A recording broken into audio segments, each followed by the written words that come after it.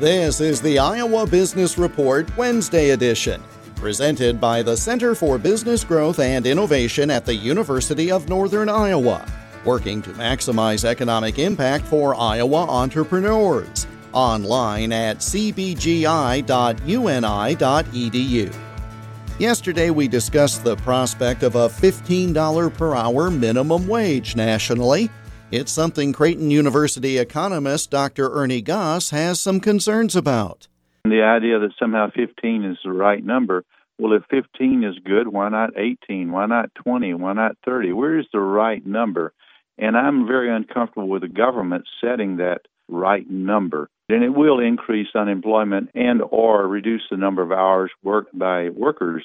And we were talking about part of the Biden plan is to add to the unemployment compensation. In other words, the workers now who are unemployed get about 86% of their earned income back when you add on the federal support there. We're now incentivizing non-work. I think the federal government, if they're intervening, they need to be increasing or incentivizing work rather than incentivizing leisure, and that's what we're going to see.